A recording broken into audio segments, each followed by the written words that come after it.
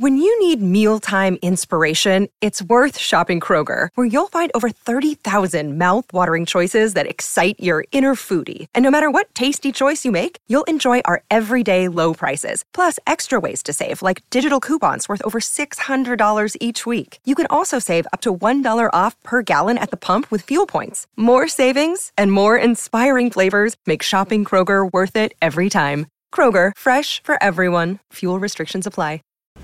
Welcome to the Boneyard with Steve Robertson. As always, I am your good friend and host, Steve Robertson. And here we are on New Year's Day. How about that? Wishing you and yours the absolute best in the year to come. Most of us didn't think we'd live this long, right? But yeah, here we are, brand new year. All hope springs eternal in the new year. Hope you're not too hungover today.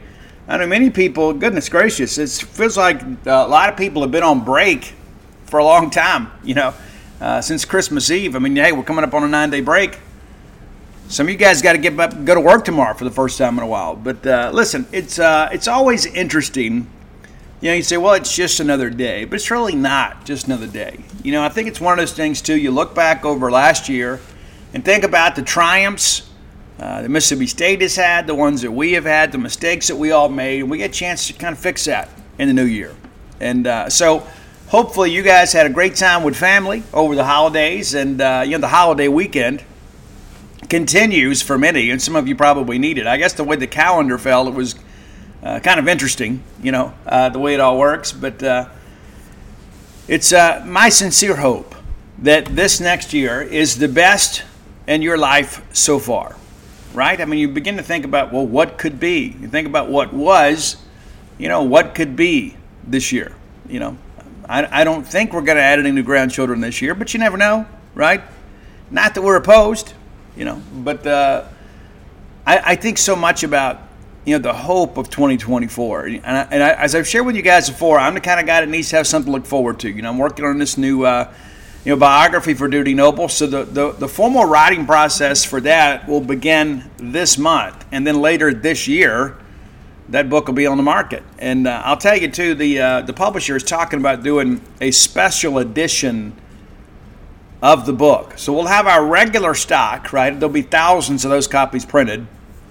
But maybe 150 so kind of special editions that I can't give you a lot of details about just yet, but it'll make it a timeless keepsake in many respects. And so Dana and I went down to Learned, Mississippi over the weekend and had a chance to tour Learned, right? I mean, I've been there before. I've had dinner at Gibbs Grocery. If you've never eaten there, let me encourage you to go in there and eat. They only do dinner Thursday, Friday, Saturday, but the best buttermilk pie in the world. I know it sounds gross. It's not. It's absolutely spectacular. A friend of mine, we were there eating for the first time, and he goes, you got to try this. You got to try this. And we did, and it was tremendous. But went out and did some research, visited some cemeteries, and walked around, learned, and just kind of got a sense of the place, man. And it's so interesting, too. You talk to people. We all have a bit of a revisionist history, right? We do. Of course, I've seen the census numbers for Learned, even back around 1900, around the time Dudy Noble was born, the 1900 census, like 102 people down there.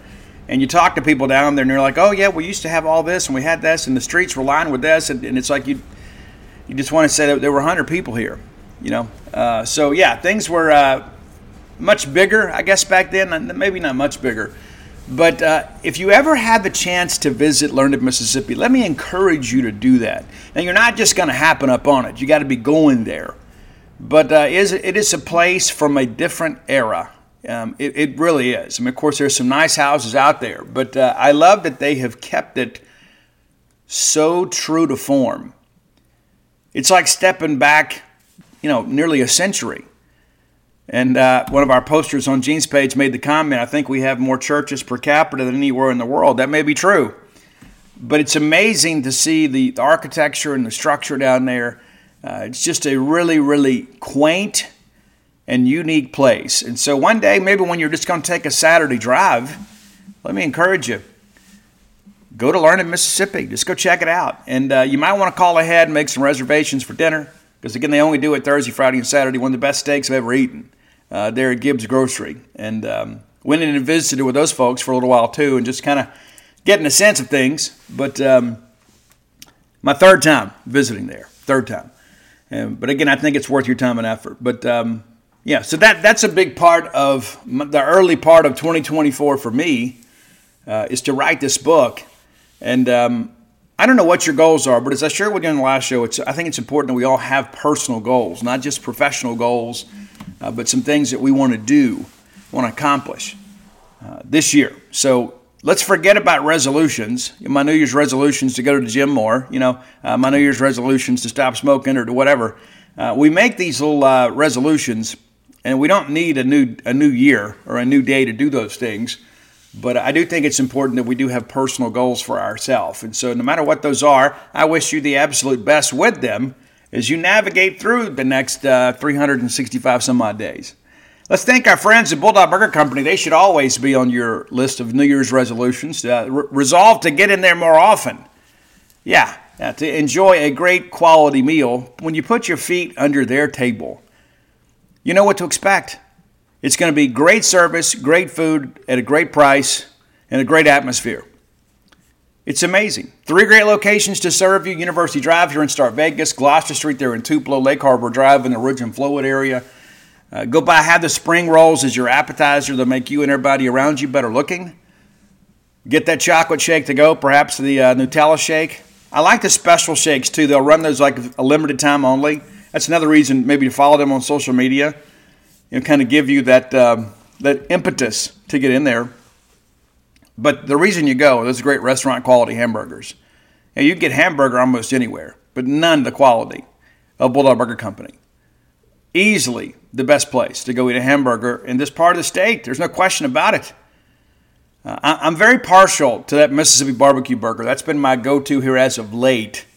But sometimes I'll take a trip down to my early days, and I'll get the Bulldog, or I'll get the Bryant, or the Lauren, or the Freshman 15. There's so many great options to choose from. Go find your own favorites. I've never left there feeling disappointed, ever, at any point.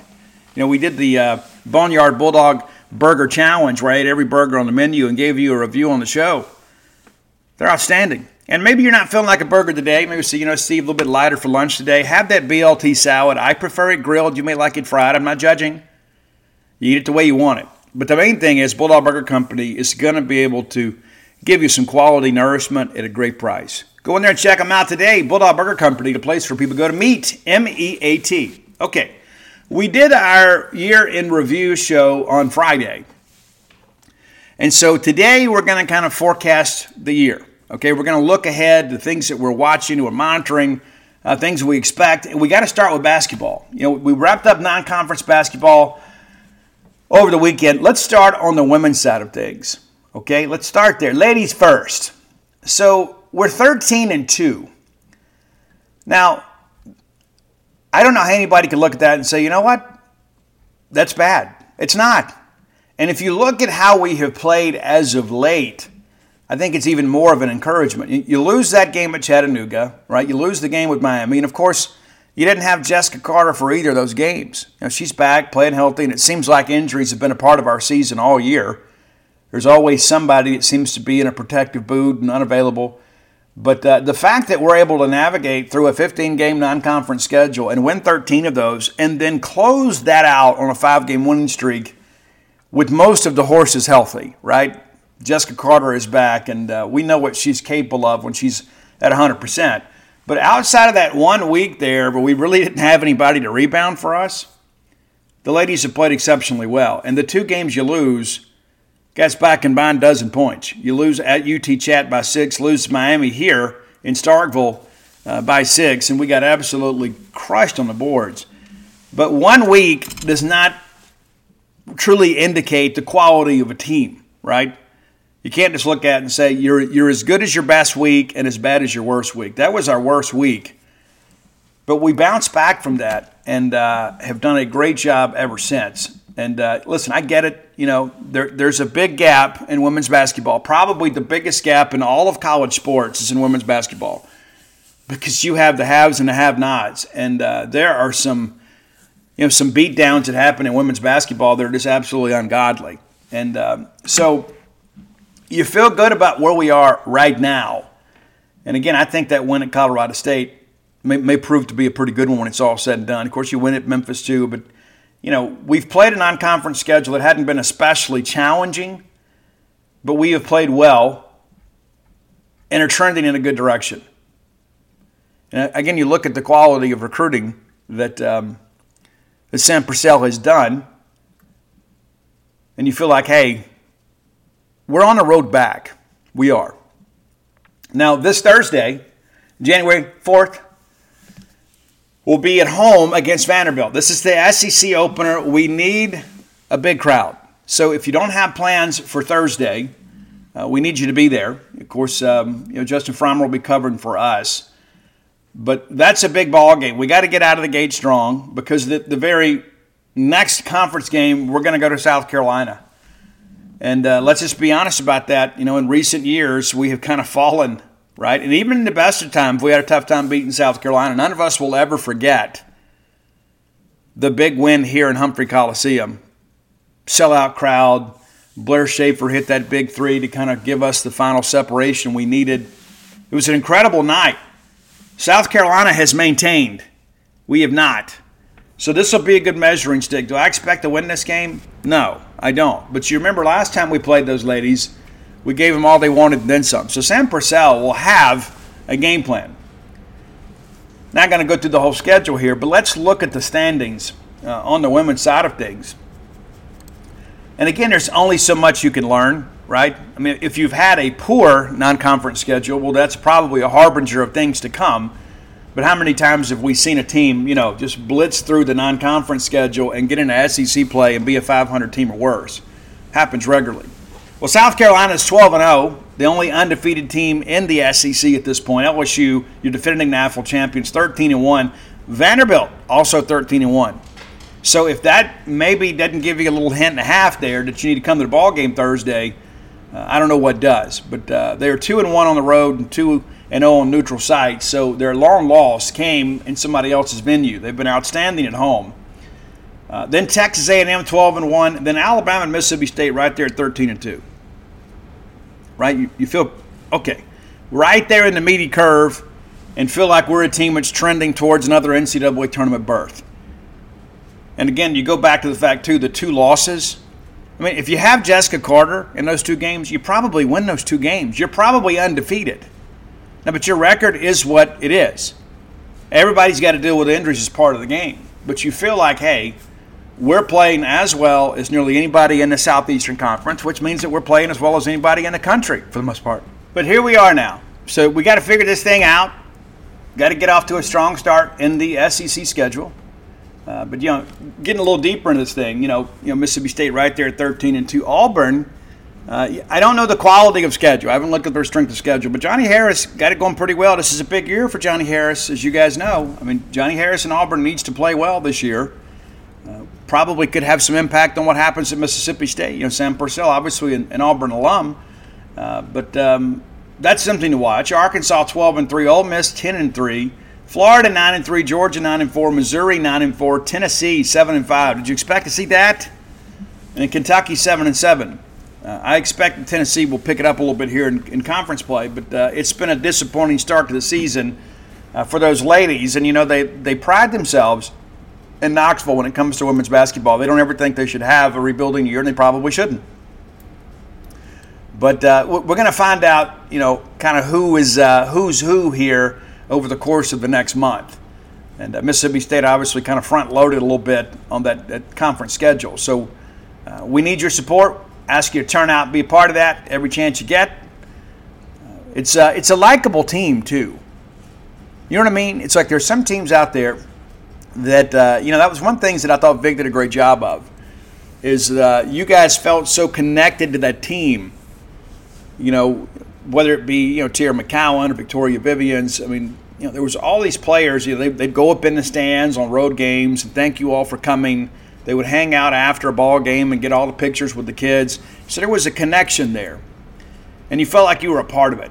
And I'm not saying that we have that same level of access these days as fans, but it does appear that this is kind of a likable team that fans are kind of rallying around. I know Jessica Carter is a fan favorite in many respects. A lot of our young people want to meet Jessica. And so We're excited about what's to come. I do think Sam Purcell and the ladies will make the NCAA tournament, and now's a good time for us to kind of take an inventory of all of that. All right, on the men's side, Tolu Smith is back. Have you heard? Right? Why are so many dogs suffering from health issues? Actress Katherine Heigl, who's helped save over 16,000 dogs through her personal foundation, says they're seeing more issues than ever with dogs' joints, odors, and their health than ever before. After doing a ton of research, she feels there's one place we can all look to improve our dog's health: their food. What she's discovered is that many dog foods are made in a way that can actually create toxins that could possibly be wrecking our dog's health. And that's true for many of the premium brands as well. Fortunately, she's found that just by adding a few special superfoods to her dog's food, she saw huge transformations in their health. She's made a 20-minute video explaining step-by-step how any of us can do the same thing to see incredible changes in their dog's health. I've got 5 dogs. I do. I love them. I spend most of my time with them. In fact, Mojo, my Mama Blue Heeler, has helped me write 6.5 books now. I want her to be as healthy and happy as possible. So if you feel like you do about your dogs the same way I do, let me encourage you to go to badlandsfood.com/boneyard and watch Catherine's video right now. And again, that's badlandsfood.com/boneyard. Be sure and check it out and make sure your pet is happier and healthier than ever. All right, Bulldog fans, our friends from Tecovas want to remind you that it's festival season, it's concert season, it's sundress season. Yes, it is. And you know you need some nice boots to go along with every bit of that. And Tecovas is your stop for the best in Western wear. Tecovas has seasonal and limited edition offerings this spring and summer, including men's and women's boots, apparel, hats, bags, and so much more. All Tecovas boots are made by hand in a very time-honored tradition with timeless styles that are always on trend. And Tecovas has first wear comfort, so no break-in period. You know how tough that can be with a brand new pair of boots. You can put these bad boys on and ride that ride with a smile. It's hard to find this level of comfort paired with this same level of style. So stop by your local Tecovas store, have a complimentary beverage or two, shop the new styles, the smell of fresh leather, and our friendly staff are always at your service. Many stores even have leather custom branding to make your boots truly personalized. And with regular live music and events, there's no in-store experience quite like it. If you can't make it to a store, visit Tecovas. That's TECOVAS.com. They offer free shipping on all boots, as well as free returns and exchanges shipped right to your door. Go to Tecovas.com and find your new favorite pair of boots today. Let's face it, friends, we live in uncertain times. Security, probably more important now than ever before. That's why it's important to keep you, your family, your property safe by working with my friends at Eufy. That's EUFY.com. Let me tell you a little bit about this new video smart lock they have. It's super cool because basically you get a 3-in-1 security system here. You can have everything on just one device instead of having the outside of your house look rather tacky because you got all kinds of stuff out there. It's not just about your security, but convenience. No more concerns about losing keys. You can assign passwords to your family members, and you can see who's kind of coming and going. You got that integrated camera, too. It's easy to install. You can set it up with just a Phillips screwdriver. You don't have to go to a class on how to use power tools. No drilling required. You get keyless entry. You don't have to worry about fumbling with the keys when you're getting back with an armful of groceries, right? How convenient is that? That in and of itself is a great benefit. You got fingerprint recognition. It's unlocking. Got that AI self-learning chip. So the more you use it, the more accurate it's going to be. You don't have to worry about the battery. It's got a rechargeable battery that can last around 4 months. And you get a notification before it runs out, so you don't have to compromise your family security. You got passcode unlocking, remote control, 2K clear sight, camera. You can see who's at your door. You see these videos online all the time. Don't you think it's time for you to set something up so you can have the peace of mind of knowing that you don't have people constantly going in and out of your property? There's no monthly fee. Unlike other brands that charge you a monthly fee, you can have your recordings locally and never have to pay for storage. How cool is that? It's convenient. It's safe. It's a must-have for your home today. If you already have like a video doorbell, sometimes people want to come and steal your your doorbell. You don't have to worry about with this. All right, so let's be sure to visit Eufy Video Lock. That's EUFY official.com/video lock. And it's time for you to gain control of your door. Again, that's Eufy. EUFY. What a big deal that is for us. There was discussion to be back at Christmas and then possibly the 15th. It was always about kind of how he responded to treatment. You know he wants to play desperately. And again, I think Jimmy Bell, I think God in heaven every day for the work that Jimmy Bell has done in Tolu's absence. And we're a better basketball team because of the reps that Jimmy Bell has taken, the steps that he has taken. Mississippi State can afford to go play big. They can afford to give Tolu some rest. But let's be honest, Tolu Smith's our best player. And sometimes there's a silver lining in things. You know, when Tolu got hurt, we thought, well, there goes the season. Well, you look up now, we're 11-2. Yeah, most people thought we might drop 1, maybe 2. So we're pretty much on schedule, even without Tolu being a part of things. And now here we are, getting Tolu back. Made his debut, a little tune-up against Bethune-Cookman. Maybe you've heard. But State wins that game 85-62. State playing good basketball right now. I don't know if you had a chance to watch yesterday at all, but this was not a game. Absolutely not a game. 41-22 at the break, and then State kind of coasted the second half and wins 44-40 in the second half. You win the game 85-62. But you didn't expect much of a challenge for Bethune-Cookman. But Deshaun Davis, Rams Davis, 12 points. Tolu with 16. In 19 minutes of action, 5 of 5 from the floor, knocked 6 of 7 down, and pulled down 9 boards. You think he's ready to play? Yeah. The fact that he comes in here and doesn't start, comes off the bench, and leads the team in scoring. And, of course, pretty liberally in the substitution patterns yesterday.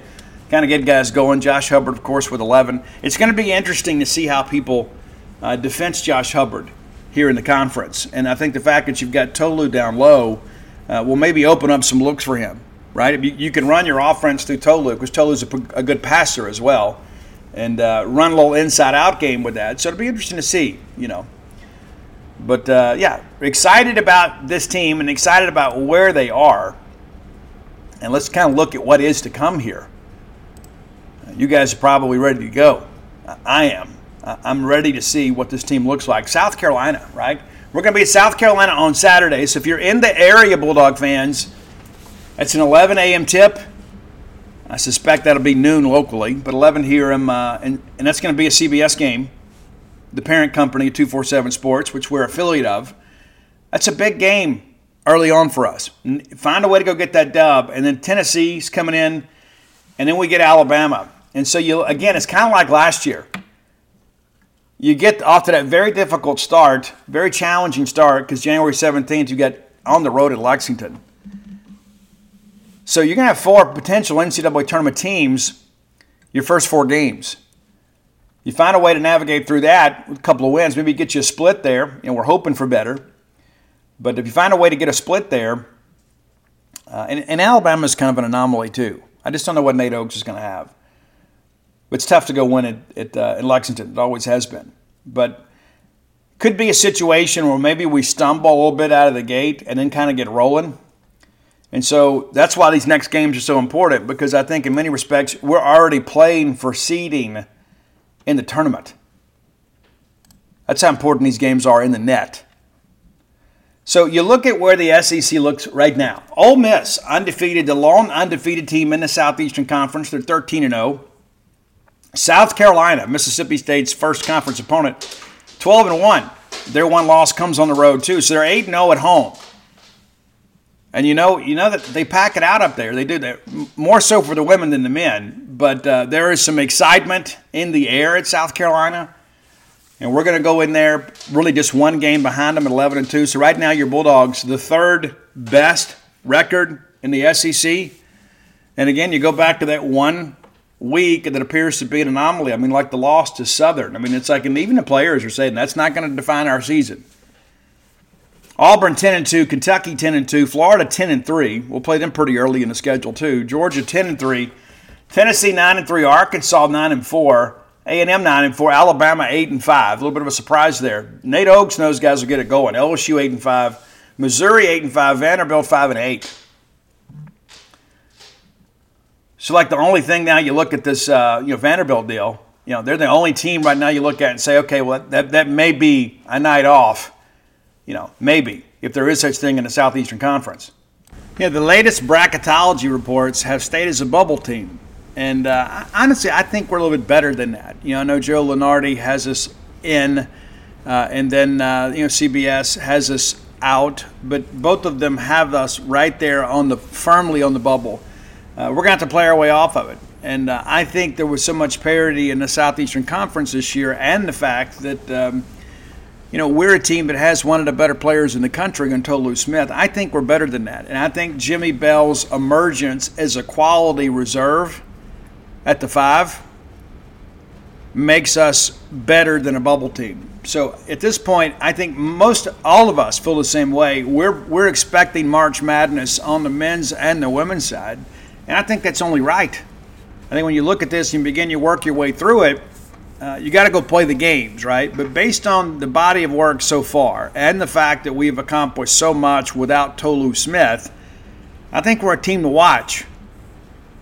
I think a lot of people in the Southeastern Conference aren't going to want to see Chris Jans and that group show up because they know we're going to play defense. And now all of a sudden we've got our best offensive player back. Our perimeter game is light years better than it was a year ago. So we're going to be able to attack some people from the perimeter, which will open up some spacing inside for Bell and Smith. And there's some times that you may run them both out there. It's kind of dependent on the circumstances. But I think most people expect us to get off to a really good start on the basketball side of things and have really something cool to play for. I think that's an exciting part of all of this. Now, in addition to that, we got baseball coming up. Now, the baseball tournament situation is going to be much different this year. And I suspect we're going to see much better pitching, not just at Mississippi State, but in the Southeastern Conference. So you've got a little bit of an inflation there as well. But the portal has been very good to the league. When you begin to look at Friday night starters, I don't know that we had a lot of bona fide Friday night starters last year in the Southeastern Conference. Cade Smith was typically our Friday night guy, and he's really not a Friday night guy. When you look at it from a skill set standpoint, more like a Saturday guy. So we were throwing a Saturday guy on Fridays and just trying to piecemeal it together outside of that. But the conference is expected to be very good. And I think it'll be even better than last year. And you say, well, Steve, the SEC's won, multiple national championships in a row. Vanderbilt wins it in 19, State wins it in 21, Ole Miss in 22, and LSU in 23. I'm not quite ready to pick the conference yet. We'll do that as we get a little bit closer to the season. But I'm expecting a better year for Mississippi State. And yes, I expected a better year last year for Mississippi State. And things did not come to fruition. I think we've done a better job in the portal, and I think we've done a very good job in retention. People forget, we had to deal with the possibility of Dakota Jordan leaving for about, 12 hours.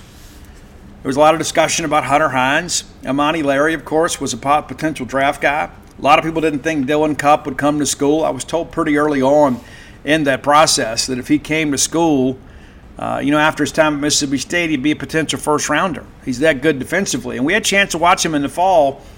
And I can tell you guys this, the left side of that defense is markedly better than it was a year ago.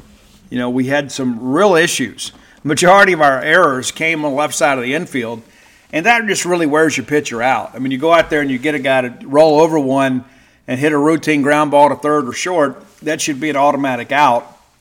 It wasn't. Every time we had a ball hit to that side, you always kind of held your breath. If I remember the numbers correctly, I think we had 11 opportunities to turn double plays, 5-4-3 double plays, and we connected on one of those. Sometimes we would get the first out at second and not be able to complete the play because the throw was somewhat errant, or perhaps we just didn't handle it well. But defensively, we are a much better team. We expect to be one of the best offensive teams in the country. I don't know that anybody in the country has a better 3-4 combination than Dakota Jordan, Hunter Hines. And one could argue that perhaps maybe Texas A&M does with Lavallee and Montgomery. But we will be a better team. Now, will the record be indicative of our talent level? I think that's where Justin Parker comes in. Now, the early returns on Justin Parker, whether they be from Chris Lemonis or the pitchers themselves, have been very, very good. So we're excited about that aspect of it because I think we all feel like, hey, we're going to be able to score if we can just be a good defensive team. And even in 22, as bad as we were record-wise, we were a really good defensive team. We were a great defensive team in 21. And so I don't even think we have to be elite defensively. I think we have the potential to be elite. I think Logan Kohler is a guy that is a really, really big part of things that nobody's really talking about. I think he can be a double-digit home run guy, but he's a guy that makes all the routine plays and makes some of the spectacular plays at third. And we don't need him, to be Mike Schmidt. We don't need him to be Brooks Robinson. We just need him to go over there and be a good third baseman. And it's been a long time since we've had a really good third baseman. Cam James slid over there in 2021, and we made some changes defensively there, but Cam down the stretch was elite defensively. He had some other challenges earlier in the year, but Cam was outstanding down the stretch, especially in postgame. People forget he was the Starkville Regional most valuable player in that regional in our national championship year, and played really well defensively, had some big flies offensively. I'm a Cam James guy, think a lot of him. But when I begin to think about all of these question marks at Mississippi State, there are less question marks this year than there were last year. Now, we entered last year thinking, Slade Alford had that huge summer. We thought, you know what? Okay, he's turned the corner. And so many guys had told us that defensively he was better than Cam James. And then when he got on the field, he wasn't. Now, he's at Georgia, and that's something that they'll have to deal with now. Maybe he becomes a designated hitter. And listen, Slade hit a couple of big flies for us last year that were very, very important. I don't know that we beat LSU in that series down there without Slade. But we need Logan Kohler to be as good as he was offensively, but markedly better defensively.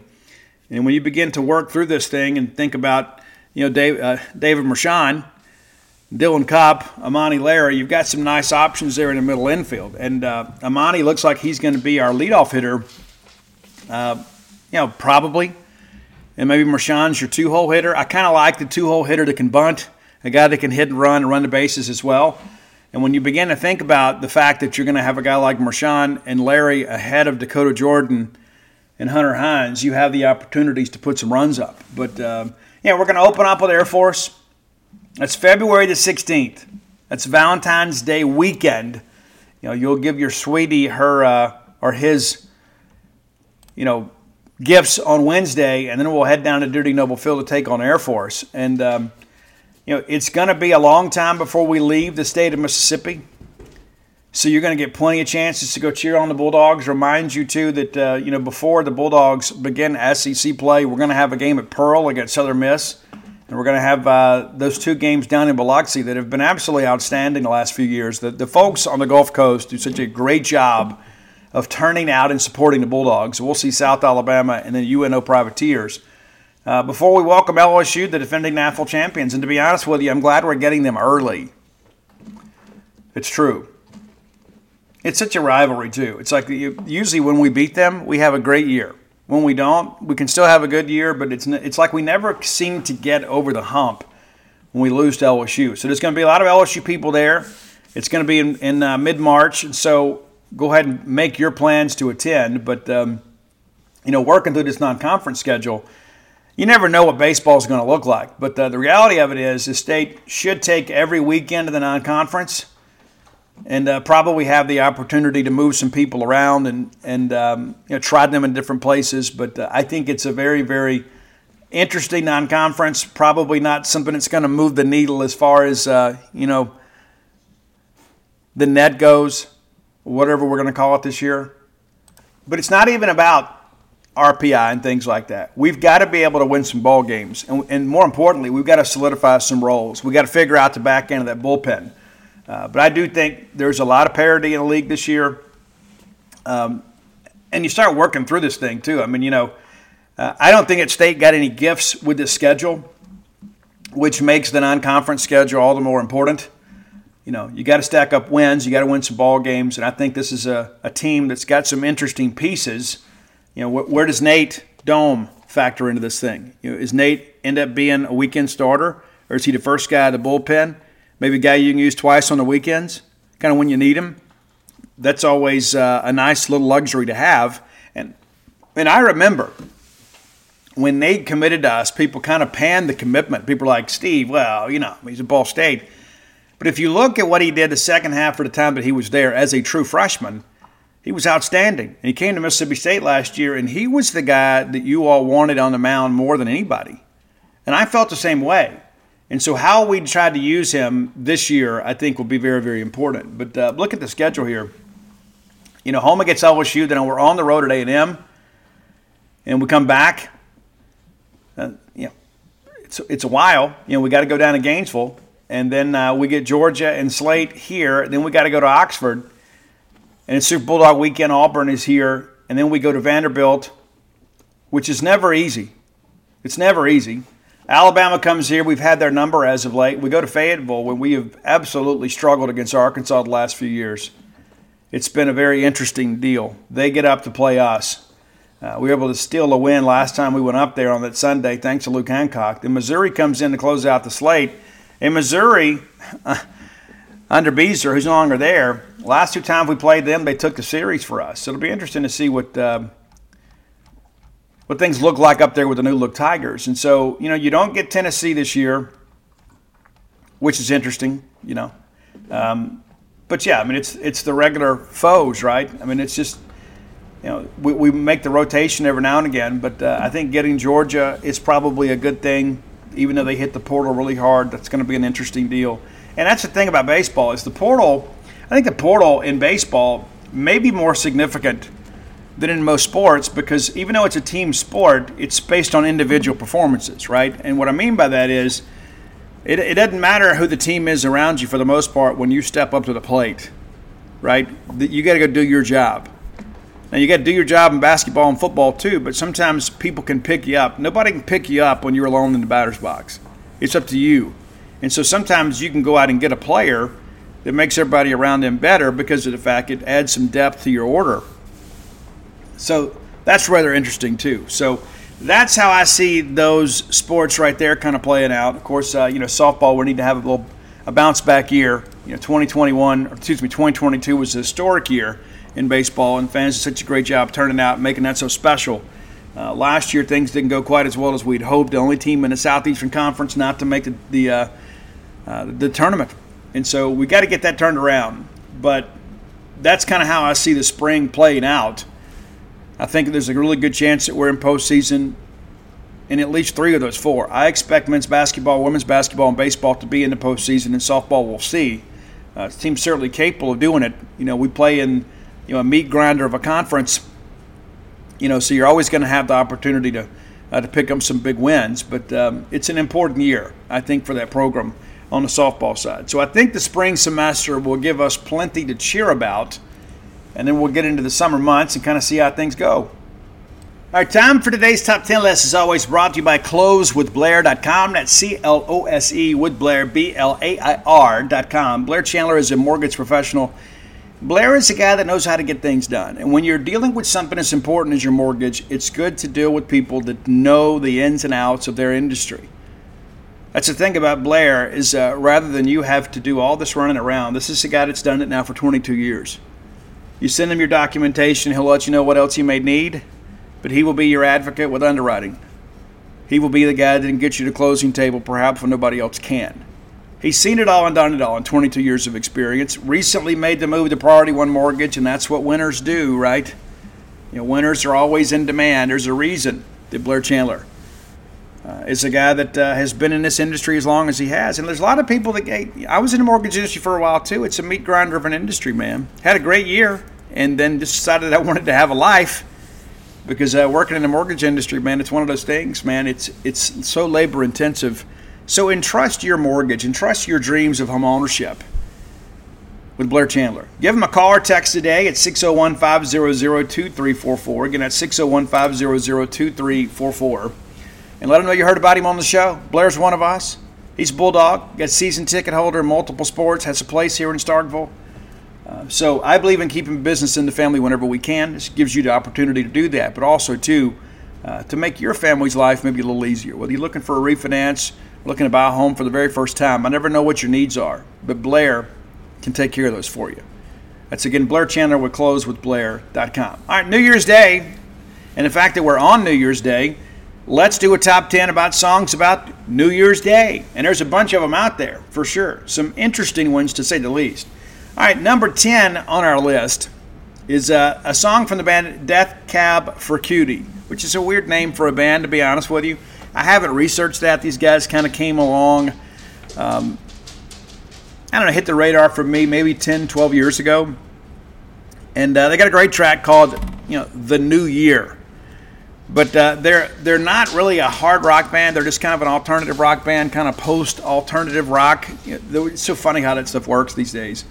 But they're an interesting band, and I didn't want to start with a ballad. I wanted to kind of give you guys something a little up-tempo to get going with today. Death Cab for Cuties, The New Year. Number 9, a lady that's been an accomplished artist for many, many years, an angelic voice in so many respects, and she has all of this incredible heavy material, and she sings it in such a way that it almost seems like a lullaby, but sometimes you look at the lyrical content and it's like, man, this is a really heavy song. I'm talking about Tori Amos, and we're going with Our New Year from Tori as your number 9 track today.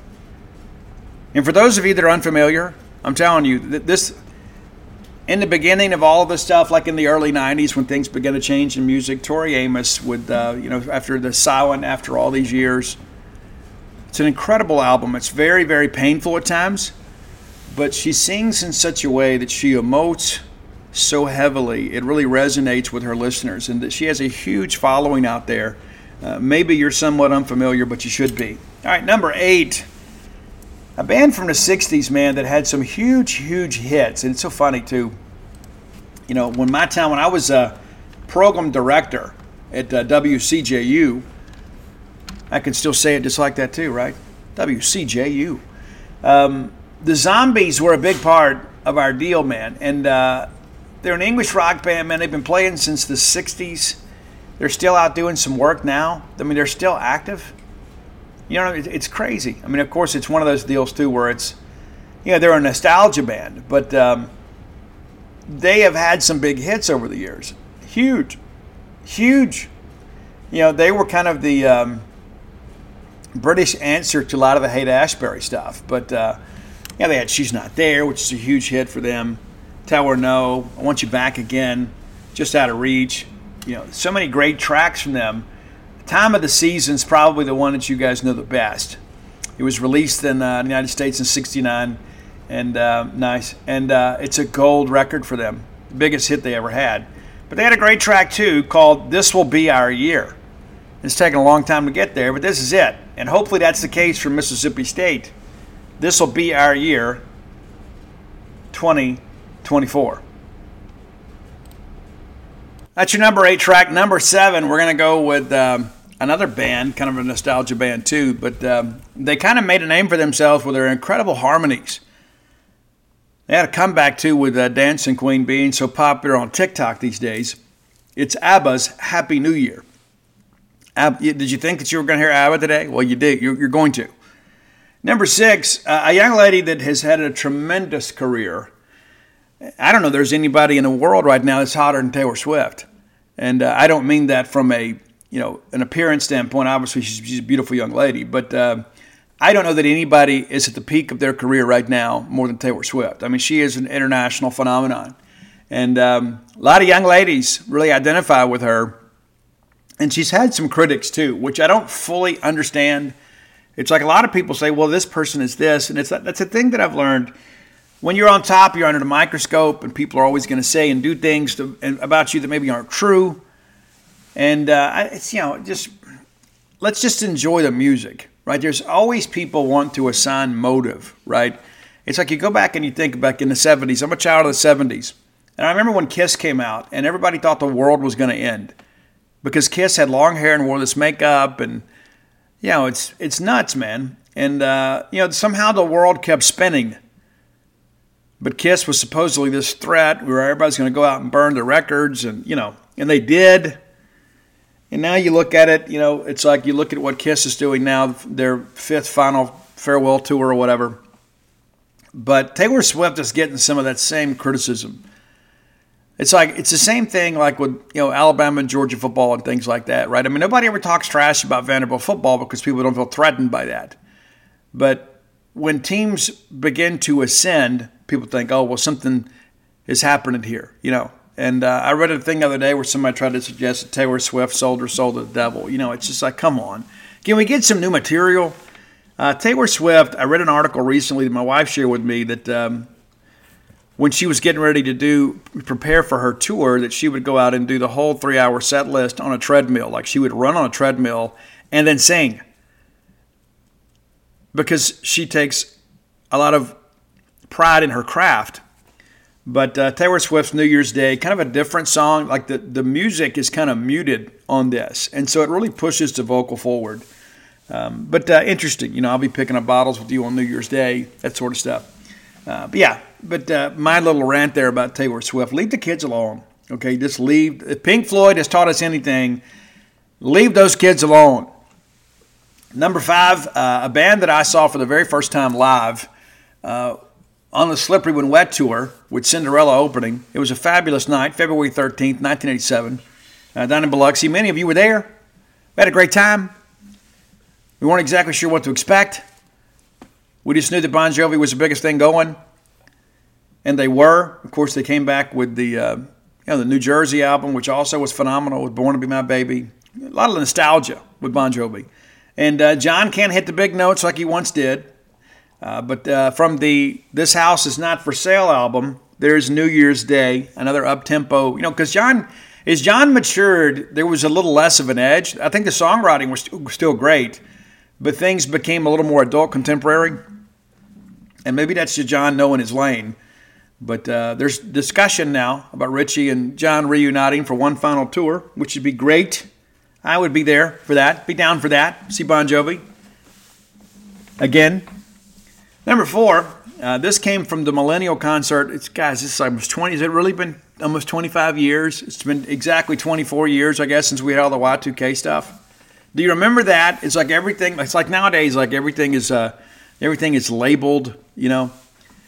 Everybody on their merchandising and marketing stuff, they always put out there, well, this is gluten-free or Y2K compliant. I mean, it's like it didn't matter what it was. I mean, you went out and bought like a garden hose and it says it was Y2K compliant. People put on everything. It became this buzzword for marketing. Hey, you got to go buy this because this is Y2K compliant. There was all these people like, well, hey, when computers were invented, the 19 was a constant. Like we didn't have smart enough people to figure that out. There were people suggesting Y2K was going to lead to Armageddon.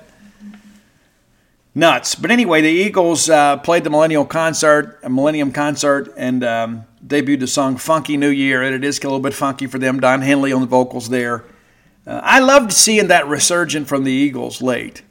Of course, again, I'm a child of the 70s, but, the Eagles were huge, when I was a kid. Huge. And again, people thought you shouldn't listen to Hotel California, because it's going to turn us all into drug addicts. Maybe it did. Maybe I can blame Don Henley for that. But anyway, Funky New Year, number 4. Number 3, one of my favorite artists. He didn't live long enough.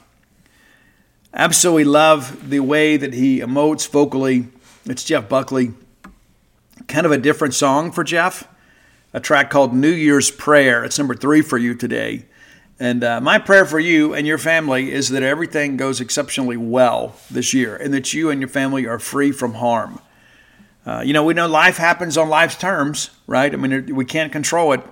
We can only control our reaction to things. And, I've had 2 deaths in the family here in the last few days that going to require some windshield time, and that's what you do, man. You show up for the people that you love. And I'll head down to Canton on Tuesday, and then Thursday will be a very, very busy day.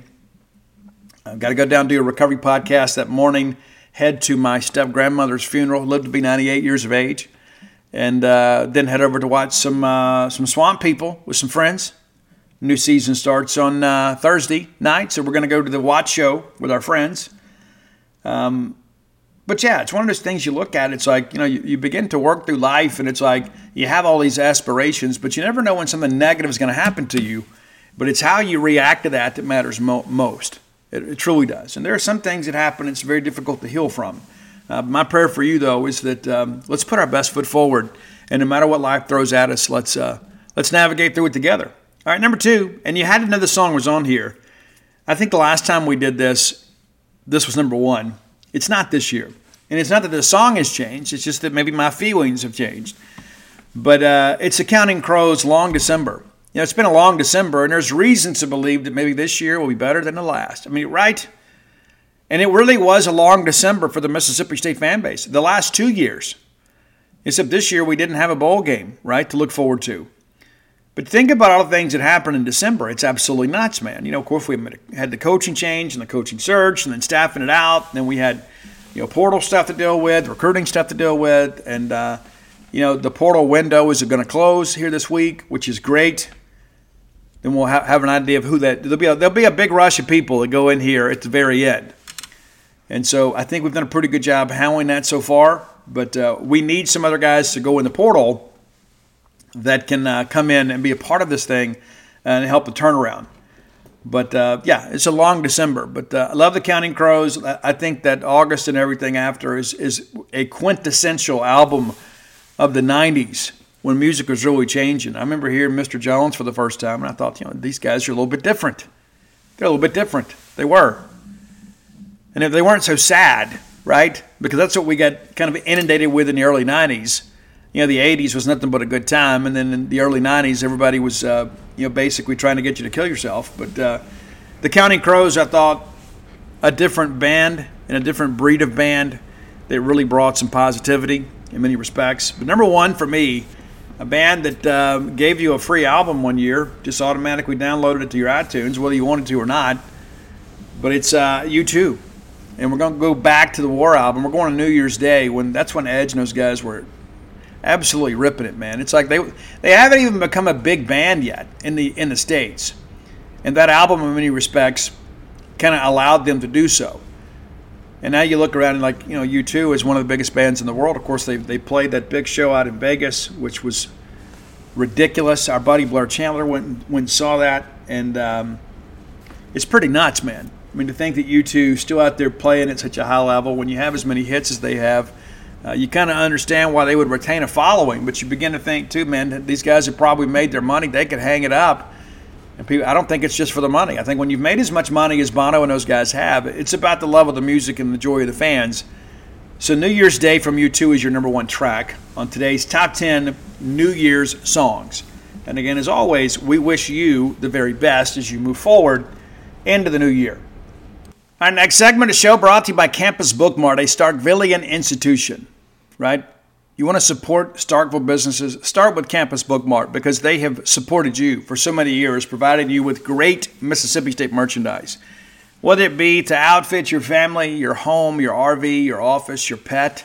I don't know what you want to put Mississippi State stuff on, but chances are Miss Kathy Brown has already found it for you and has it waiting for you at Campus Bookmart. Next time you're in town, go by and see their smiling faces. A lovely, talented Susie, still there. And go by and see them. But if you can't make it to town, visit them on the World Wide Web at campusbookmart.net. And by being a loyal Boneyard listener, we'll give you a phrase that pays. That is BSR, which stands for Beautiful Steve Robertson. That gets you free shipping on all orders over $75. Any order less than 75 bones, absolutely incomplete. All right, let's spend a little time here talking a little football, but let's talk about recruiting first. I thought the 2024 year was pretty good. I didn't think it was great. I didn't think it was elite.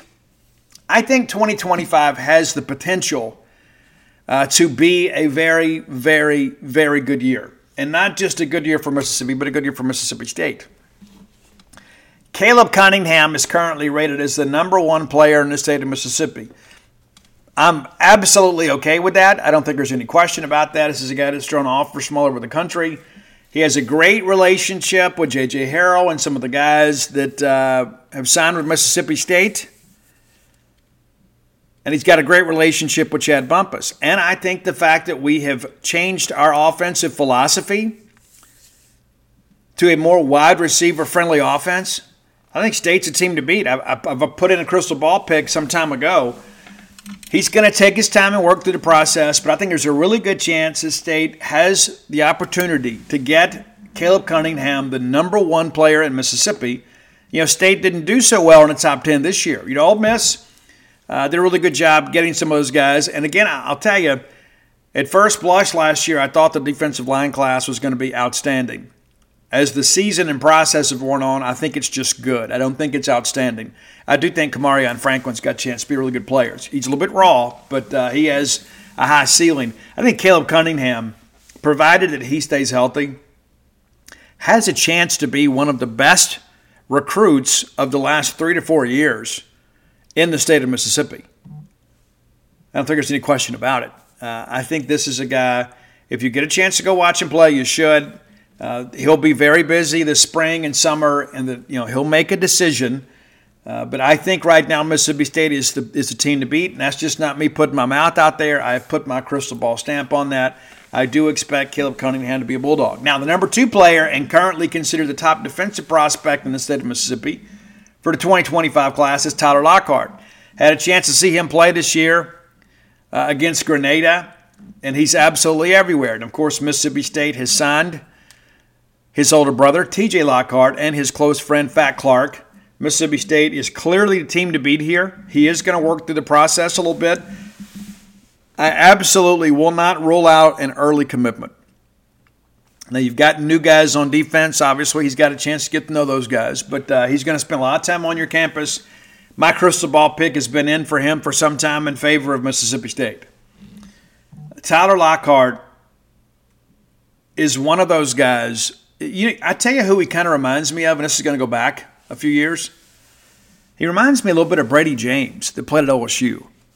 The long, lean, physical guy that had no aversion to contact, and all of a sudden he got in the college weight room and he got bigger and bigger and bigger and stronger, faster. I think Tyler is that same kind of player. Tyler Lockhart will absolutely strike you. So that's the top 2 players in the state right now considered Mississippi State leans. Now, the number 3 player in the state is Deuce Knight. A lot of people thought he was going to go to Tennessee. Guys, he's committed to Notre Dame. Transferred back to George County. I like Deuce a lot. He's a thinner guy. He is. But the kid's got a huge arm. And you got to think that arm strength and that velocity is only going to get better. Ball placement's only going to get better.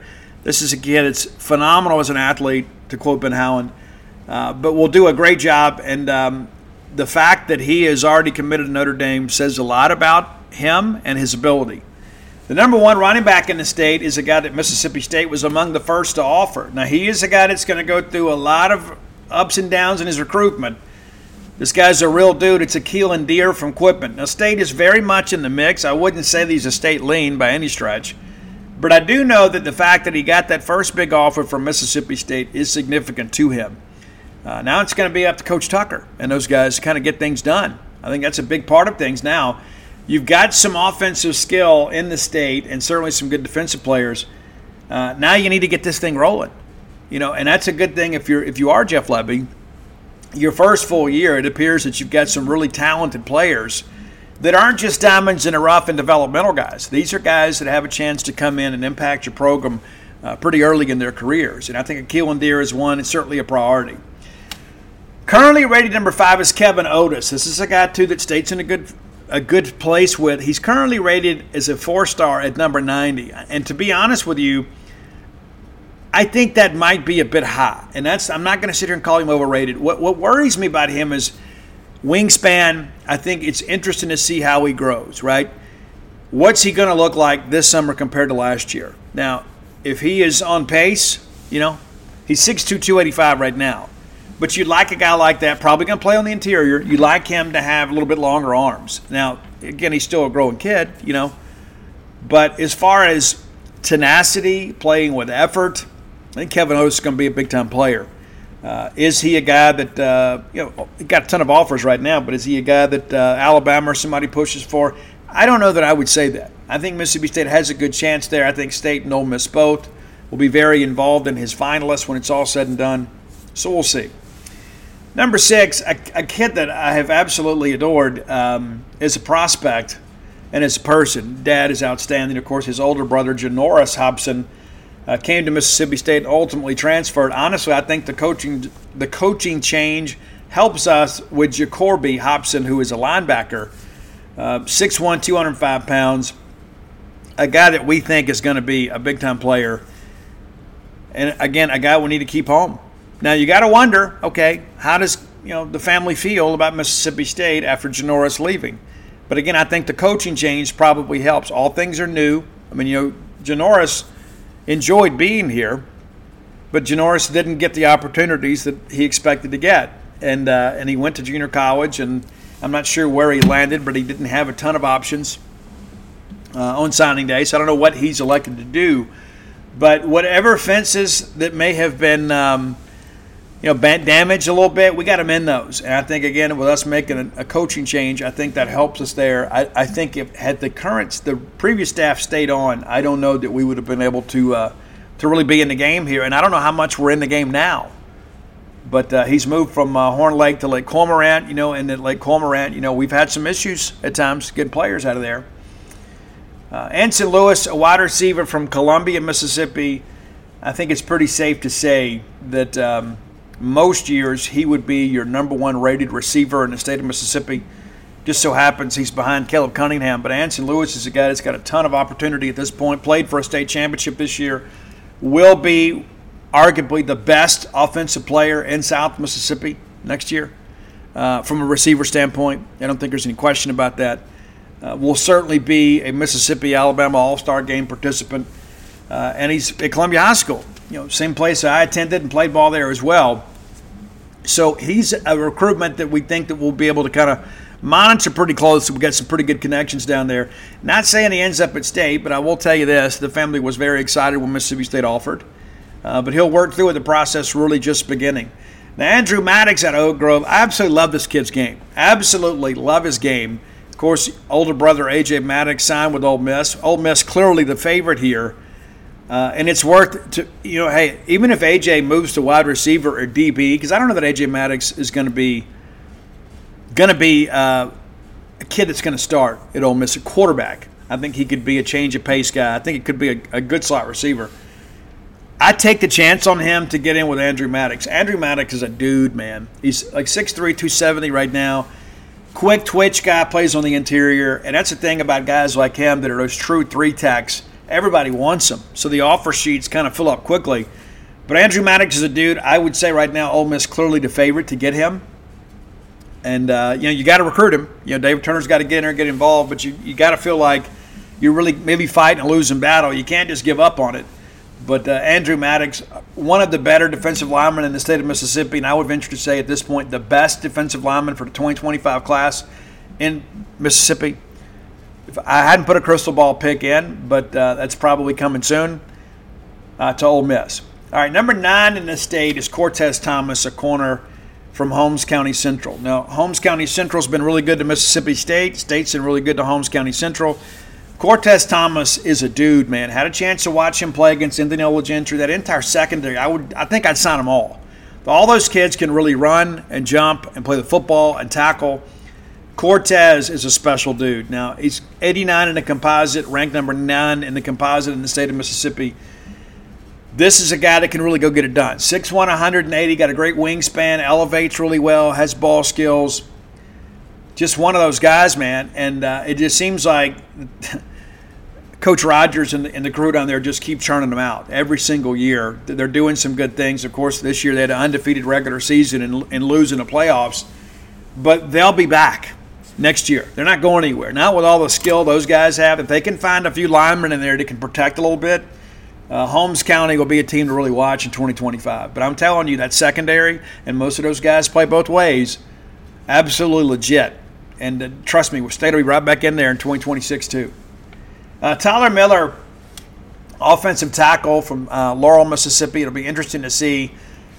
He's not like Malik Ellis and Charles Cross from a physical standpoint. This is a guy that's probably going to need to drop a little bit of weight, learn to play at a different playing weight. He's 6'7", 340 right now. But doesn't have like that customary stiffness that juniors often have. This is a guy that's already got pretty good dexterity.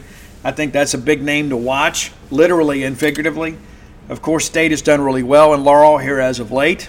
And so it'll be interesting to see, Charles Cross, Malik Ellis, if they can help get Tyler Miller to follow in their footsteps. And this is a big thing early on for Cody Kennedy. Ole Miss will be involved here. There's going to be a lot of teams on him early. We got to make him a priority. Another lineman to really watch, Mario Nash Jr. This kid will fight you. out of Kemper County. Of course, that's where Marcus Green came from. Remember Marcus Green? I remember getting Marcus on the phone for the very first time. The folks down there in DeKalb and Scoob, that whole neck of the woods, obviously a lot of people love Mississippi State. Mario Nash is a guy that's got a ton of opportunity now. I think he's probably a guard, could be a right tackle. State appears to be in a pretty good position with him right now, but there's still a lot to go. Skipping down just a little bit, Camario Taylor listed at number 13 in a composite, currently committed to Mississippi State. Jalen Parnell, linebacker out of Pascagoula, really like him too. Of course, his brother just left the Mississippi State baseball program, elected to go play in junior college. But that's a pretty good, right now. There'll be some new names, of course, that we'll get some more film on and we'll get some guys rated. But right now, I think when you look at this group, if you're Jeff Lebby, and there is a lot to work with here. There's a lot within the state where you have some connections with some guys that you should be able to get off to a good start. And you should be able to find some guys perhaps that can help the recruiting efforts. Now, I think in order for us to take the next step as a program, we're going to have to expand the recruiting footprint a little bit, especially when it comes to offensive skill. This is a state that primarily does a lot of defensive skill players, but we've got some offensive skill in there this year. Again, you think about the fact, I don't know how many receivers you're going to take next year. I mean, I think Chad has signed 100 this year, but with Anson Lewis and Caleb Cunningham, you've got to go get those guys. And I think the fact that Chad has done so well in state this year with names these guys know, I won't be surprised if Chad gets them both. And again, you think about Tyler Lockhart and the connections there. Akiwan Deere, I think that's one you're really going to have to work hard to get, but certainly worth the squeeze. This is a kid that jump cuts there's a lot of those guys out there that just kind of run with their head down, don't have any vision. That's not the case with Akiwan Deere.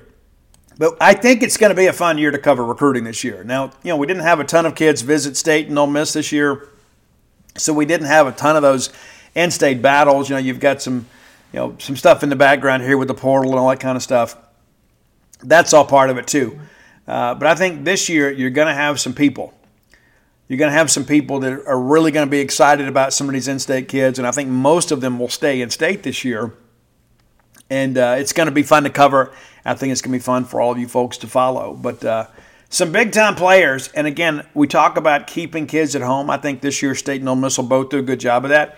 But I think when you look at the top 10 as it sits today, State's in a good position to sign probably half of those guys, maybe a little bit more. We'll just kind of see how things play out. But, the rankings are always a little bit fluid. But I think State is going to do well in State, and I think there's some big-time players in the State this year that can really help this program kind of moving forward. And, of course, Caleb Cunningham, Tyler Lockhart, right at the top of the pecking order and also the top of the Bulldog wish list. Really no question about that.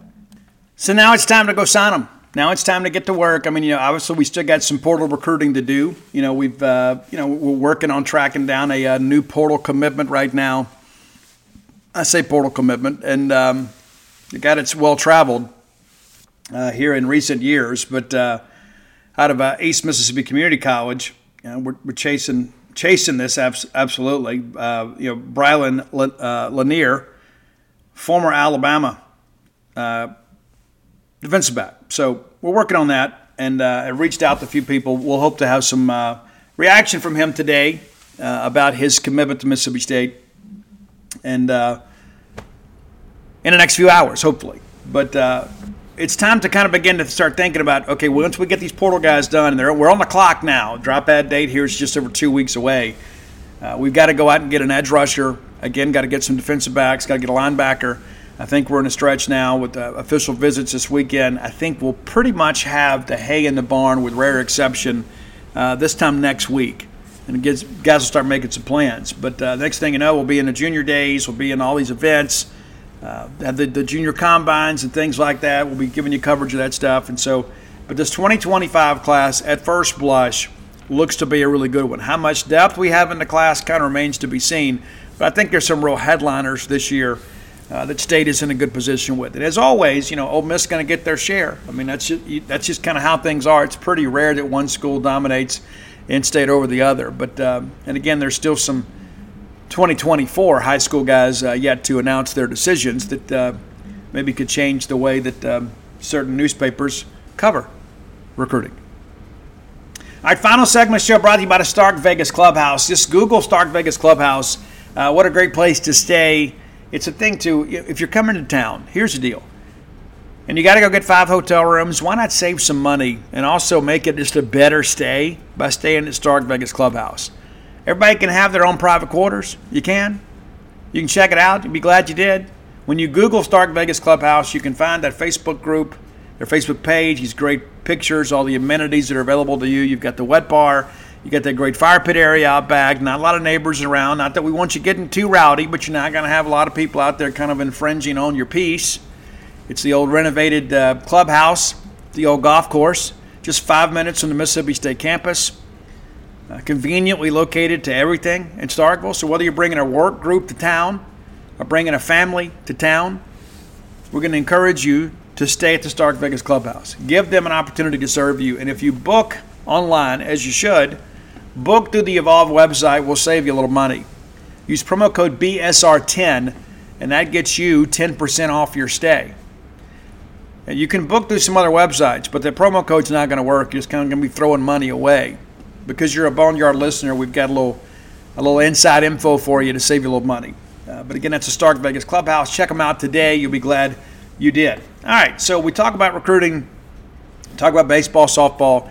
I wrote an article yesterday kind of about some things that were happening.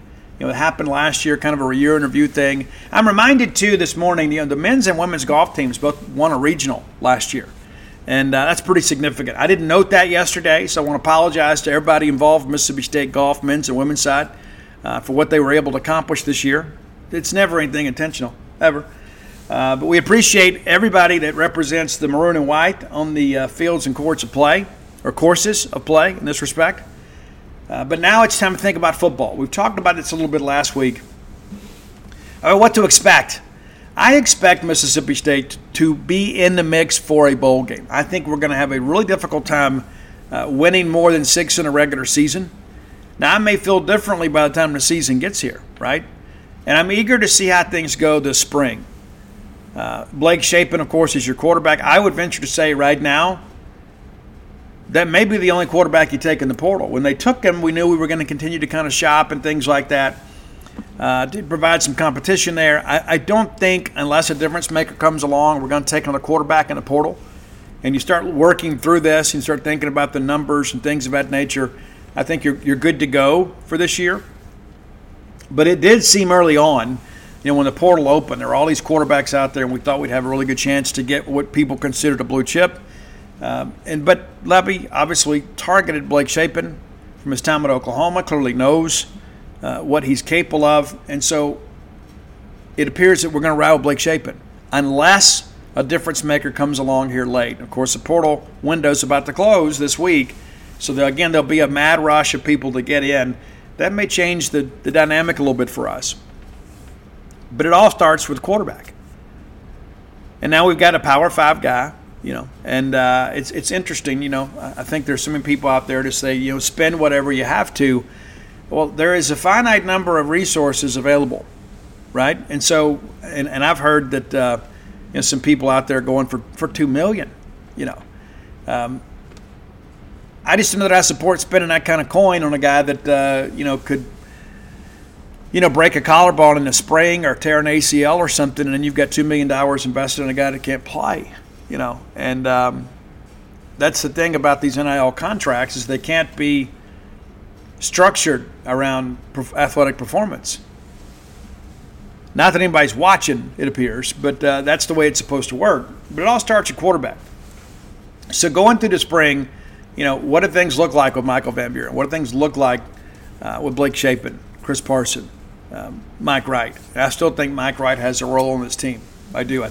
Honestly, I think Jeff Levy might know how to use Mike Wright better than Kevin Barbay did.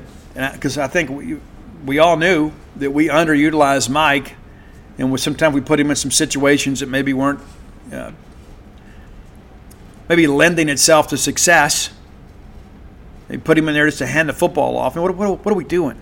What are we doing? And every time we put him in there, it's just a run play, and people are going to sell out. They don't respect the pass. And then by the time that you have to use him as a quarterback, He hadn't had a chance to get any game reps as a passer. I mean, that kind of stuff, it's just, you look back in hindsight and you think, well, what are we doing? What are we doing? Running back situation, we've got a lot of new faces there, right? A ton. Jeffrey Pittman, of course, is back. Yvonne Lee is back. And you've added Johnny Daniels. You've got some young guys coming in. And so I think running back position is going to be fine. I think we're going to use the running back in a more traditional way. I think last year, when you look at some of our play design and play calling, we really just kind of expect the guys to get out there and make people miss. We didn't always make it easier for them. Of course, we mentioned Chad Bumpus, the wide receivers that we've added in this class. It'll be interesting this spring to see how Chad utilizes these guys. And, of course, this time last year, we were all excited about Freddie Roberson. We didn't get a lot from him. We didn't. And I think it goes to show you, too, the big jump from FCS to SEC is tough. Now, that guy made some big grabs for us at times, but he was not the difference maker we hoped he would be. We need these guys to be difference makers. We've retooled the offensive line. I think Cody Kennedy, you want to know, like, Chad Bumpus at this point is number one when it comes to recruiting right now on this staff. Cody Kennedy right now, I'd say number two. When you look at what we've done, the guys that we've been able to add through the portal, and that's where I think Cody's doing his best work, is getting guys out of the portal and into a Mississippi State uniform. I think that's going to be big. And again, you're retooling an offensive line. You got a few guys back, and Percy Lewis may end up going to Ole Miss. That's part of the deal too. There's so much about this stuff with this portal and the way NIL works now. You got some people out there that want to hold schools hostage, and I just don't think that Jeff Lebby is about that. I just based on some of the stories that I've heard, Jeff Lebby is not going to let people just say, okay, well, I'll do this. Well, I'm just going to get the portal if I don't get some more money. I think Jeff's like, okay, let's just go ahead and go. I don't think Jeff Lebby is a guy that is going to be held hostage by his players, and I think that makes for a better locker room. You can't have people out there that just feel like they can do and say whatever they want to do and then expect those people to be compliant within a game plan or within a culture. It just doesn't work that way. Now, we'll see what happens on the defensive side of the football. And again, there's still some recruiting left to go here. Dave Turner really needs that edge rusher. We've touched on that before. But if Calvin Dinkins and Trevion Williams are healthy in the fall, and we certainly expect them to be careful with them in the spring, Calvin Dinkins, I think, will get some pretty good reps. I don't know what Trevion will do. Depends on where he is in his recovery. Maybe he's 60%, 70%, does a few things. Maybe you don't go full contact with him. But I feel like, we've got some pieces on that defensive front to make us interesting. DeMonte Russell, of course, is back, and DeMonte had a good year last year. You don't have Jaden Crumedy, and you don't have Nathan Pickering. But you have a lot of other guys back. And now you're working through the portal now, and you've got some two-deepers. And so it'll be interesting to see how that group meshes together. But do we have some talent? We do have some talent. But it'd be great to have an experienced edge rusher guy that is a guy that you got to account for in a pre-snap read. We don't have that right now. Linebacker, the production we're losing, right? I mean, we all know it. I mean, that's probably not a bigger drop-off there when you think about this year to next year than we've ever had maybe. I mean, you're losing Jet and Buki, two of the most prolific tacklers in the Southeastern Conference throughout their careers, especially the last 2 years. And you go out and you get some other guys, and you feel like you've got some guys that can run and play, but, Jet and Buki have done it in the SEC. Stone Blanton obviously is a target of choice. We feel good about that, but we'll feel a whole lot better about it if he announces for Mississippi State. Stone's a guy, too, that I was a big fan of his coming up. When he committed to Mississippi State baseball, people said, you know what, we think Stone's a guy that's got some MLB potential. Then next thing you know, football becomes a bigger part of the equation. And so I'm a Stone Blanton fan. He had a big game against us. He had a good year this year for South Carolina. And when you think about our immediate needs, if we're able to get him, that's very significant. It's very significant. If we're able to get him to pull the trigger, I think that you feel like, okay, we have not only added some athletic guys that have been very productive at their previous schools, but all of a sudden you get a guy that's done it in the Southeastern Conference for 2 years. Is it going to be the same level of Buki and Jet? That remains to be seen. I would suspect probably no. And that's a lot of experience walking out the door. But I think Stone is a guy that kind of comes in and really stabilizes things if State's able to get that thing done. I feel like they will, but it's not one of those situations you can just assume anything. Now, the secondary still got to be figured out. And what we need now, we need those guys last year that we signed hoping to be difference makers to take a step forward this year. and be able to participate this year. And there was a lot of discussion last year that maybe we weren't putting the best guys on the field, but then I would throw Bryce Pollock into discussion there. As a guy who was a true freshman, got out there and made some plays for us. You feel pretty good about him. We need Kamari Rogers. He was just a year removed from an ACL there. Need Kamari to kind of realize his potential. Radar Jones obviously is a guy that maybe could help us a little bit too. But, you got to think last year, it's been a long time since he played real football in a real football game. People forget that. And now you're working through the portal now, and you begin to think, okay, now, you get, Brian Lanier to come in. That's some more competition at the position. But we've got to get some more DBs. And, again, we're in the same situation we were in this time last year. Worried about the secondary. We tried to kind of rebuild through the portal, went through the spring. Radar didn't go in the spring. We came out of it. Once we got into fall camp, you could see it. You could see that we were going to have issues, especially at safety. And now DeCamerion, who may have been our best returning player, has gone off the road to Ole Miss. That didn't sit well with you, right? It doesn't. And so now you're basically having to retool the whole secondary with guys that were reserves last year outside of Bryce Pollock and get some brand new names in here. So, Matt Barnes and Coach Bell, those guys have a real challenge in front of them. But when you look at the schedule, and we did that last week, we won't do it again, you can kind of look at it and say, okay, there are some winnable games here, and then there's a bunch of toss-up games. What will define our season is how we do against our contemporaries. How we do against Texas A&M, Arkansas, Ole Miss, Auburn. That's going to define the season. Now, if you look at the fact right now, the way that Auburn and Ole Miss are recruiting, especially in the portal, you look at it and say, you know what, hey, there may be a gap there. I still think that Auburn game, if you got Will Rogers, maybe it's a different discussion, right? Maybe. We'll see. But I guess the way, in many respects, we look at this thing moving forward, is we've got to be able to recruit at a higher level. We've got to be able to commit more resources, and I don't just mean from an NIL standpoint. We got to get some more people out here that can help us identify players and get on them earlier. And the world in which we live in, NIL is not going away until they begin to get some arms around this and get some control. We're going to be in a situation and we're going to be outbid a lot in the portal. And maybe you don't want to hear that, but that's the reality of it. If we talk about telling it like it is, I'm telling you like it is. If we get into a bidding war in the portal for certain players, we're going to lose.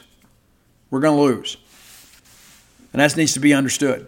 And that's not me here, with my hat in my hand trying to do some, sappy little serenade about trying to get you to give more to NIL. I'm just telling you that until they get this thing, we got to just kind of tread water, right? Until they can get this thing, get some parameters put around this thing. But that doesn't mean that every kid out there is going to boil down to NIL. There's going to be some kids out there that say, hey, look, I want a little NIL money, but I want to go to Mississippi State, or I think this is a better opportunity. But portal guys simply want to go somewhere that they know that their final year of eligibility, they're going to have a chance to win big, and possibly get into the playoffs. And right now, if you look at Mississippi State, can you make that sell? I don't think you can.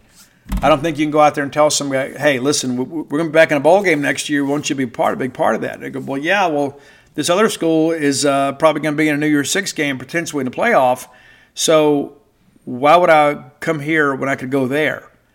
I got to get on the field. I got to play in some big ball games. I got to try to get to the league. So it's a tougher sell. We got to win some games. And, we're behind some of our contemporaries right now. But I have faith in Jeff Lebby. I think we're going to do a good job here.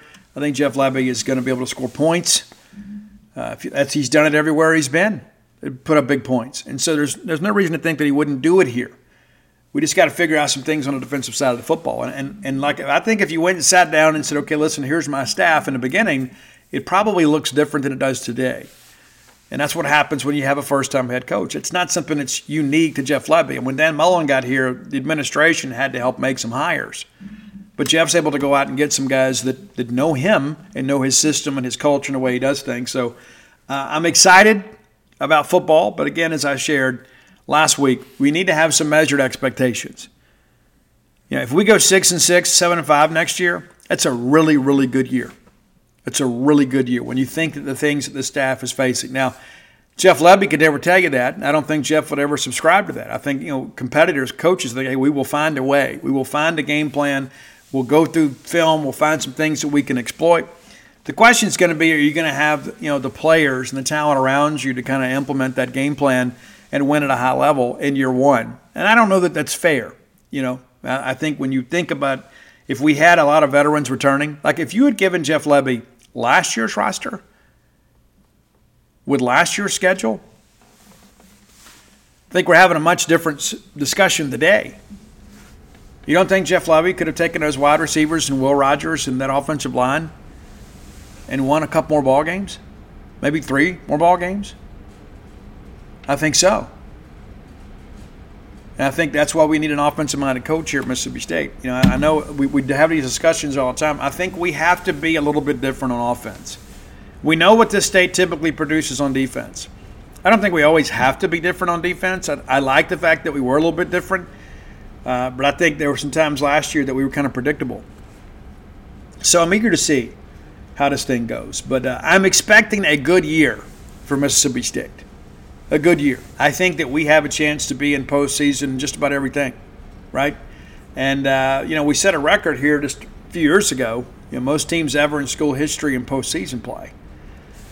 We didn't have the major sports kind of come through the way we hoped this year outside of men's basketball and women's basketball. And again, I think Chris Jans ahead of schedule. I think most of us thought, hey, Chris Jans and those guys, probably an NIT team in year one. And then lo and behold, we end up in a play-in game. Now all of a sudden he's got more of his dudes, and he's got Tolu Smith back, who's an All-American, right? And so I feel like we're a little bit ahead of schedule on the men's side, and maybe last year was that that one little jolt forward, but I think this year we hoped and expected us to be an NCAA tournament team, and the fact that we're in the position we're in, despite the fact that we had our best player out for 14 games, says a lot about this coaching staff. You look on the women's side of things, I think we're right back where we want to be. Maybe we're not yet ready to contend and host an NCAA regional weekend for women's basketball like we did under Vic Schaefer. But I think we're certainly a competitive team, and we're a team that people I don't think are looking forward to playing this year. I think we're back in the tournament. My thoughts on baseball. And, of course, it's got to be a big year for Chris Lemonis. I think everybody understands that. Everybody expects that to be the case. But I think there's also some people out there, too, that are just kind of on the fence. You say, you know what, hey, Chris, I love you for what you did when you first got here. But, hey, since we've kind of reached the end of those players kind of rotating out of our program, we haven't always replaced them with quality replacements.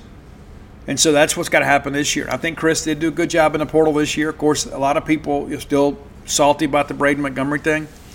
And there's a lot of people that wanted Braden to be here. But I don't know that Braden wanted to be here. So Braden's elsewhere. And so we move forward with what we have. And I do think we've got a quality team. I think we are back in a regional. Are we hosting this year? I'm not ready to go that far. I'm not. But I think we're probably a strong 2 somewhere as of now. And again, once we get into the season and begin to see, how this team begins to mesh together, I think that we can begin to feel good about that. And Coach Ricketts, has done some good things here. We need a bounce back year there. And then we'll get into football. And I think, again, it's going to be a good recruiting year. And I think the fact that you keep David Turner and Chad Bumpus is significant.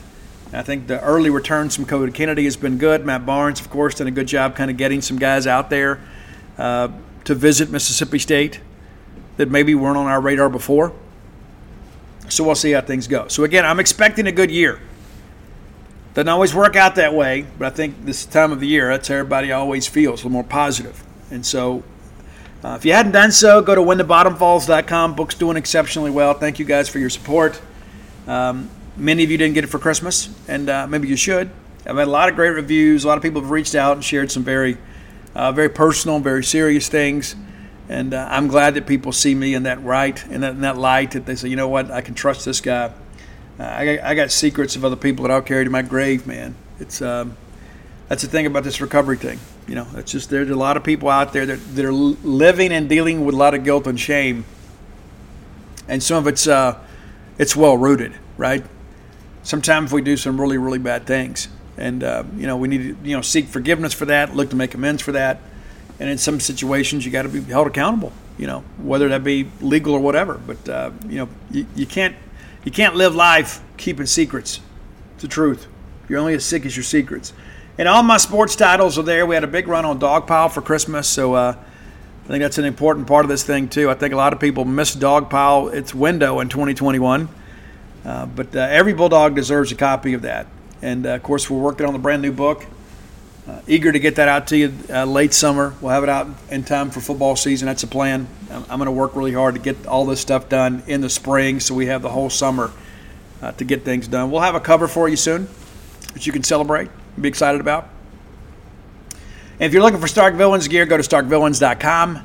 You get T-shirts, hoodies there, all sorts of styles and varieties, colors. It's an important part of things. Appreciate everybody that reps the brand. And, of course, genespage.com. Come be a part of our merry band of misfits over there. And, listen, we've had a record year there, too, and thank you for that. For everybody that's been a part of that, thank you for that. Whether you're a subscriber or you just read our free content, thank you for your contributions. Biggest year we've ever had. Site's never been bigger. Site's never been better. Appreciate everybody that has contributed to our success. And for those of you that have been a part of that, many thanks, to say the least. All right, I'm going to get out of here. Again, it's a busy week. Just to give you a couple programming notes, I've got, again, some family obligations, but it shouldn't interrupt our Boneyard schedule this week. Got to head down to Canton Tuesday evening, so we should be able to get the Wednesday show up with no problem. Thursday will be a busy day. I've got to be on a recovery podcast Thursday morning, and then head down to a funeral in Columbia, and then back up to Central Mississippi for the Swamp People watch party. And then Friday we should have an opportunity to be back on schedule too. So it should be this week. There shouldn't be, you never know, but you shouldn't have any situations this week where we have to change our schedule. So we'll be back Monday, Wednesday, and Friday. And, of course, we got official visitors this weekend, so we look forward to previewing that as we get deeper into the week. But until next time, let's all live our lives in a way we make more friends than enemies, and people can see a difference in the way we live.